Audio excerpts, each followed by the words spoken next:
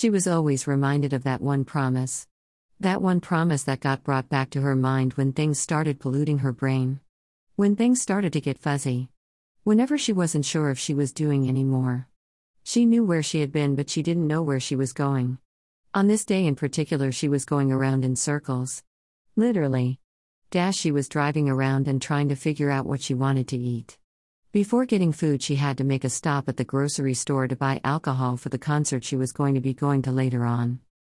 She always felt a little extra loved by God whenever she got the first parking lot. He knew how giddy it made her, and he always seemed to get a kick out of it too. That's the thing about living life with God.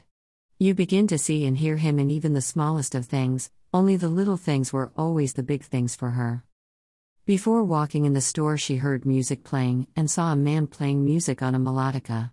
It was a beautiful song he was playing, and she felt God tug at her heart to give him some cash. She was working on listening more to that quiet, still voice that she only heard when she was still enough to hear it. She heard what she thought was 5, and as soon as she walked in, there was a big red sign with the number 5 on it. She picked up her 6-pack of White Claws, typical for the girl who grew up in Orange County. It was the thing to drink, and it helped they were low California.